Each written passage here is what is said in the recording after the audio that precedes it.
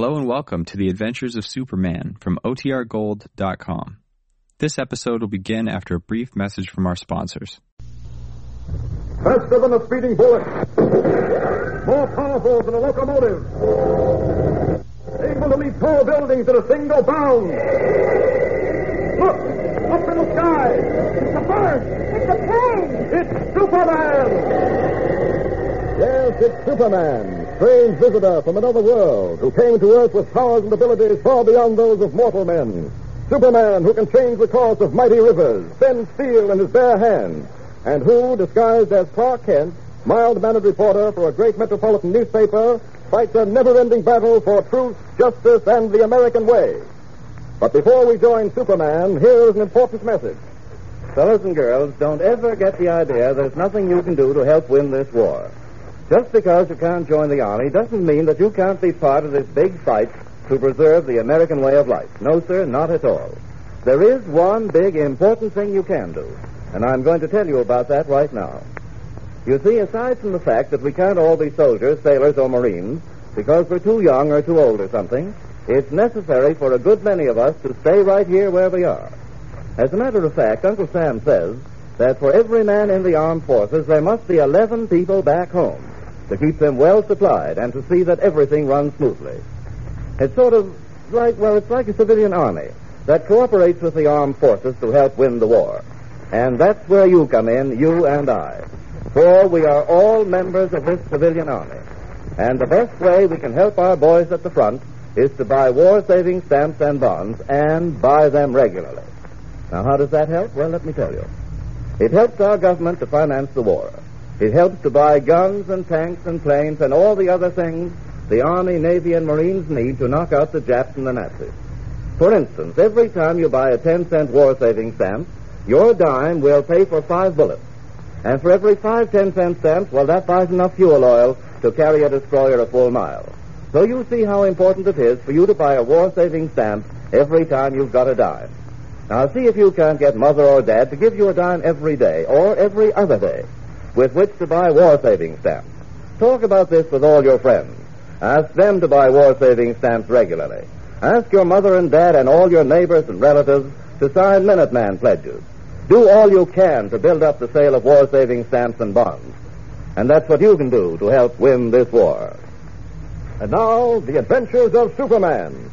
Yesterday, we heard how Superman saved the passengers of the Atlantic Clipper, gigantic 50-ton flying boat, as the Leviathan of the air was slowly sinking beneath the waves of the Atlantic.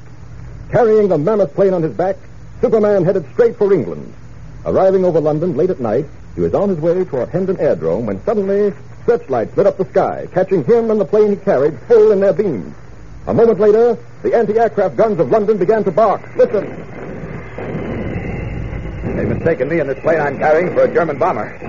Those shells are coming mighty close. I'm in no danger, but the passengers in this plane above me certainly are. Jimmy and Lois included. I've got to do something to get us out of this. I've just got to get... Oh, that one hit my stomach and exploded. Knocked the breath out of me for a second. Must be getting soft. Seems to be only one thing to do.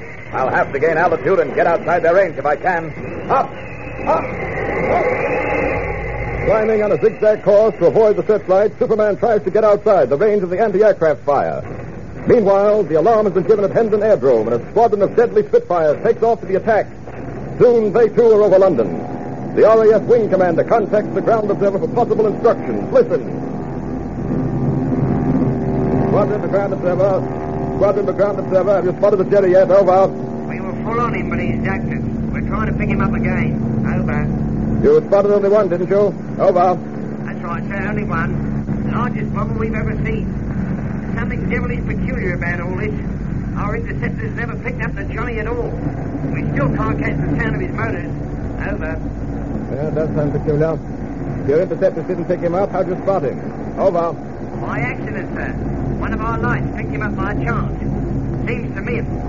Wait a minute. I think we caught him again. No. Yes, by Joe, we have. Good luck. Thanks. There he is, all right. It's got him full beam, and they won't lose him. Order to squadron. Order to squadron. Formation 6. Formation 6. Peel off at 350. Peel off at 350. There he is below it. Well, I dare say we'll make short work of you, laddie. Here we go. What in the name of... Orders the squadron. Orders the squadron. Hold formation. Hold formation. Something wrong, sir? Definitely. That's no bomber. No bomber, sir. Looks to me like the Atlantic Clipper. Hold formation. I'm going to circle her. Right, sir.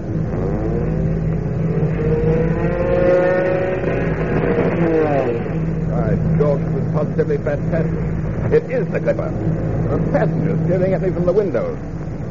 She's not under par.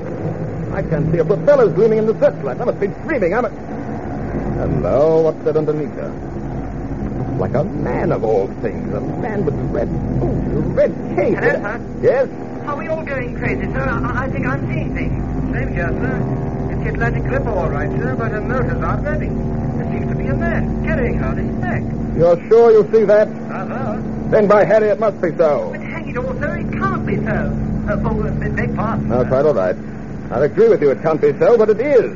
I say, sir, what are we going to do about it? I have a feeling that Johnny wants to land at Hendon. I say, she's a Clipper. Pontoons and all that.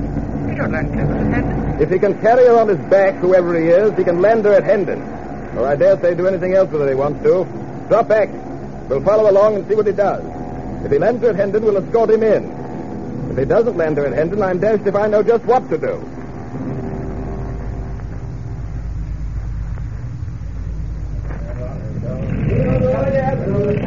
You there, ground crew. Throw out every landing light you've got, will you? Oh, there you are, Copperweight. Finally got back to the field, did you? Well, now, what's the devil's meaning of all this hugger-mugger, eh? Speak up, man. Speak up here. Now, look here, sir. I know it sounds fantastic, but that radio message I sent... I couldn't understand a word you said. Dashed if we could. But everything seemed clear enough, sir. I mean to say... Sparks couldn't have understood. Garbled your message atrociously. He said you said there was a man carrying the Atlantic Clipper on his back. Exactly, sir. That's what I did say. Well, then what the devil do you mean sending in a message like that, eh? Look here, sir. Gone off your head, have you, eh? Well, speak up, man. Speak up. Stop looking up into the sky as if you actually did see a man carrying a 50-ton flying boat on his back. That's what I am seeing, sir. And I still can't believe it. Insist on having your own way. Well, by Jeffrey, next thing you know, you'll have me believe... Do you see it, sir? He's coming down with her now. Do you see now? It's a Clipper, right enough. And there is a man. Red cape, blue suit. Oh, devil take it, I can't. I won't It's believe true, it. sir. I wouldn't believe it myself till I had to. Oh, no, it's fantastic, utterly fantastic. Oh, look here, Copper, this is impossible. We simply can't be seeing this thing. But we are, sir, we are. Look there, he's going to land on that runway. See? His feet are just about touching the ground now. There, they've touched. He's running now, slowing down as he goes, and he is carrying that plane on his shoulders. Well, I've seen some peculiar things in this war, but by Jeffrey, this takes me bound. We'd better get right over there, sir. Righto, come along. Look, sir, look. The door of the Clipper's opening. There are the officers getting out. Passengers following behind them. Never mind them at the moment. It's that Johnny in the red cape I want to talk to. I say, you there. Sorry, I can't wait. Well, you've got to wait. You here? I want to have a talk with you. Up. Oh, devil, take him. He's flown off again.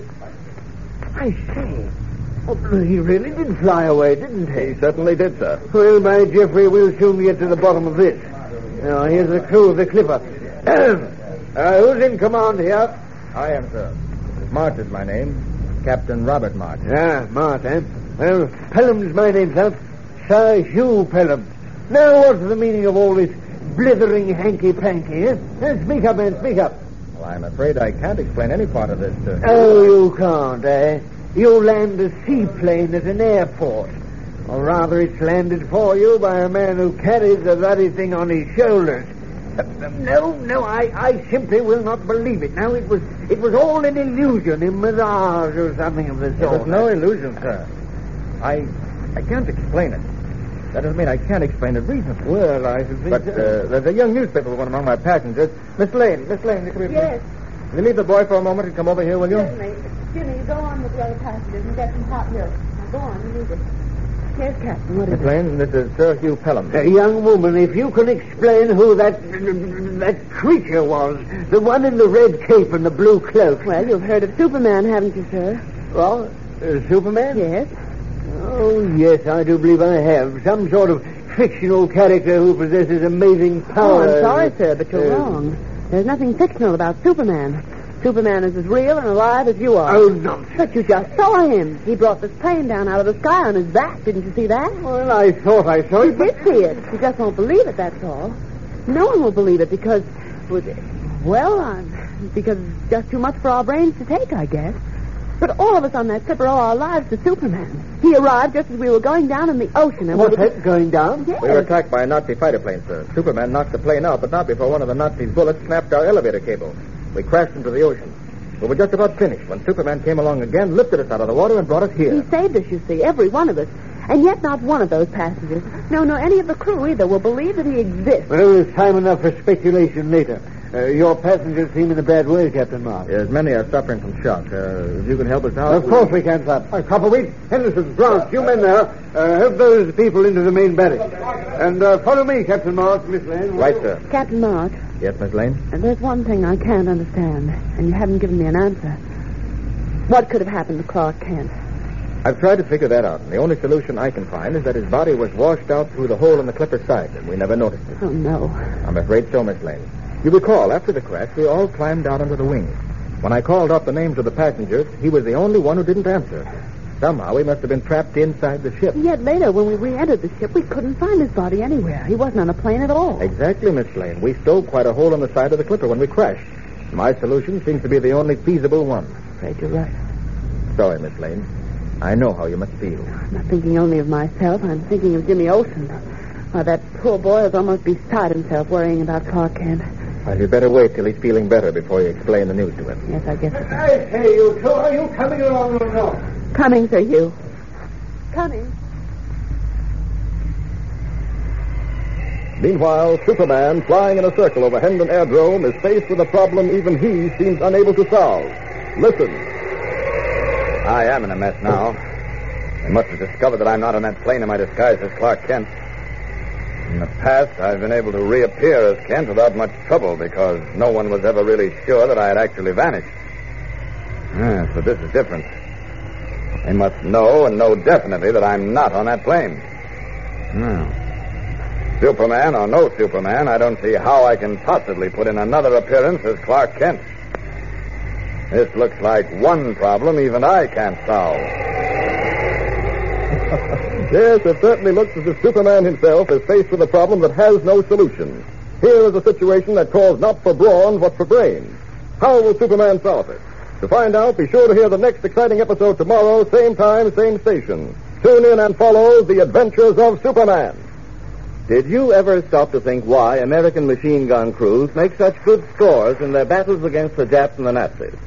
Their teamwork, their super marksmanship, comes from practice every day until they can hit the bullseye practically every time. But that much practice eats up a lot of bullets, and that's where you come in. You buy bullets for machine gunners every time you buy war stamps. 5 bullets for every 5 10-cent stamps. So get behind your team by buying stamps just as often as you can. Can you think of anything more exciting to buy for your dime than 5 .45 caliber bullets? 5 bullets for American soldiers to use in protecting your home from the Japs or the Nazis. So get going. Get your stamps today and every day. Faster than a speeding bullet. More powerful than a locomotive. Able to leap tall buildings in a single bound. Look! Up in the sky! It's a bird! It's a plane! It's Superman!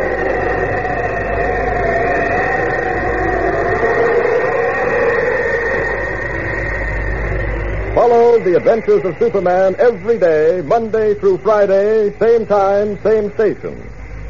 Superman is written and directed by George Lothar and is a copyrighted feature appearing in Action Comics magazine.